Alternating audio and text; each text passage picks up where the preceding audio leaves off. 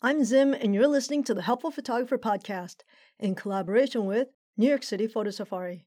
To register for a safari, please visit newyorkcityphotosafari.com. Pinhole cameras are the simplest cameras you can possibly make, and you can make them out of just about anything. When I was at art school studying photography, everyone was required to make a pinhole camera at some point during our career. But the physics behind a pinhole camera has been eluding me. So today I've invited Dr. Rebecca Tileman back to the podcast to talk about pinhole cameras and how they work. Dr. Tileman has a PhD in optics from the University of Arizona and is currently at the University of California, San Diego. Hey, Doc, thanks for joining me today. I brought you back so that we can talk about pinhole cameras. I've made pinhole cameras before, especially when I was in college, but I really have no idea how they work. You have this tiny little hole and a box where your film sits, and magically there's an image on the other side, but there's no glass. How does that work? Well, it's magic. No, just kidding. So, Right, smartass. okay, all right. Okay, so how does it work? When you're taking a picture of an object, the idea is you get light scattered off of that object onto your film, right? The idea is it needs to be illuminated to see much of anything. So what a pinhole camera does is that in normal natural circumstances, light is scattered from everywhere. The sky, this road, the person next to you, things like that. And you don't want that light entering your image. So a way of doing that is removing light from surrounding sources other than the object you want to take a picture of. And the simplest way to do that is with a pinhole. And that pinhole removes light from scattering sources. Okay, so I just had the light bulb moment because I've been thinking about this for 20 years and I couldn't figure out how this works, but you just said it and I just figured it out. I saw a YouTube video where a guy made a pinhole camera out of his office. On one side of the office was wall-to-wall, floor-to-ceiling windows, and he blacked out all of the windows except for a small hole. On the wall opposite the windows, you could see an image of the parking lot. And I couldn't figure out how that worked because without the windows blacked out, it's just a white wall. We don't see the cars in the parking lot projected onto that wall. And I just figured out that that's because it's a depth of field issue. Light is scattering everywhere, and that's why we don't have a sharp image on the wall. By blacking it all out and essentially reducing our aperture to that little hole, we can now see a projection of the cars in the parking lot. Am I right? You are right. Finally, after 20 years. Yeah. As long as you remove light from surrounding sources, which are scattered from anything other than what you want to see, you can actually get an image through a tiny hole.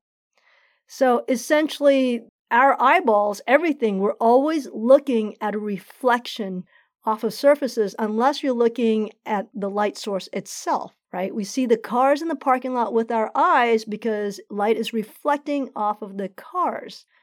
And therefore, it's reflecting onto the wall, but because it's so scattered, our eyes have basically unscattered that light. That's why we see sharp. But that wall and the windows uncovered is scattering the light so much that we don't see an image of the parking lot. Correct. So the idea is light going through the pinhole, though dim, right? Less light. You can still get an image of what's behind it, what enters from the parking lot, so to speak, through the pinhole. So why make a camera with glass? Well, the deal is that, again, it's a illumination game, right? The idea is that you may see the parking lot through a tiny pinhole, but it will be quite dim. I mean, it takes a lot of light in order to create an image. When you have glass, what that does is collects the scattered light in a predictable manner to create the image. So instead of sitting around for maybe a day to get a picture, you can get it done in a second or less. But we know that glass causes problems too, because anytime light comes through glass, remind me what kind of problems we have? Chromatic aberrations and what else? You get spherical aberration, focus issues, and things like that. So like now the modern cameras allow you to use programs to take out some of those things, but anytime you have light that passes through glass, it causes some problems with the images you have. So glass can smear things up a bit. whereas a pinhole camera has none of that. So it doesn't have spherical aberration, it doesn't have focus problems, and it doesn't have chromatic aberration, which smears the colors on boundaries. It is probably the sharpest image you can get. Okay, so with lenses, I can get a zoom lens and I can make objects seem closer to me and further away from me. How do I control that with a pinhole camera? Okay, this is also another snarky bit. You have to move the pinhole closer to the object you want to image. And then you move it farther away.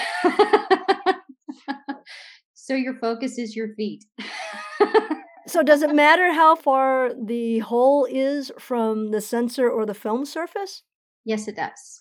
The size of the image on the sensor or film is directly related to the distance it is from the pinhole. The closer it is to the pinhole, it's smaller. The bigger distance, the bigger the image. But also, as you move the sensor away from the pinhole, does that scatter the light more? No, the pinhole just removes light from surrounding sources. So the image might be dimmer because light is spread across a bigger area, but it does not affect anything else but that. So I heard that when we got pictures back from Pluto several years ago, those images were produced using a pinhole camera. Do you know anything about that? Actually, that was kind of cool. I thought that was a brilliant design by the people at NASA and JPL. Pinhole camera, how simple can you get? So there's no distortions, no smearing, no anything like that.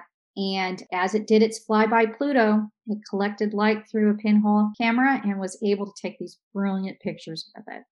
Okay, so I assume that what happened with the NASA probe is that they probably just built a metal box with the fixed length between the hole in the front and the sensor behind. And that thing can get hit by an asteroid, and you're not going to change the focus, shall we say, of the image, right? Correct. It's a very, very simple system, a hole and a detector array. Yeah, okay. So another problem with lenses is that if you drop your lens and they're misaligned, there goes your image. Yep, there's no lenses. It's just the hole. Yeah, so the Pluto flyby was just fantastic work by NASA and JPL. But what a lot of people don't really notice is that they carry pinhole cameras around with them every day. Really? Yep. And if you look at your camera phone, those are pinhole cameras. But there's a piece of glass in there. I know because I shattered one the other day. Okay. Well, the piece of glass doesn't really, like the cover doesn't cause a problem. And there is a tiny little lens to help capture more light.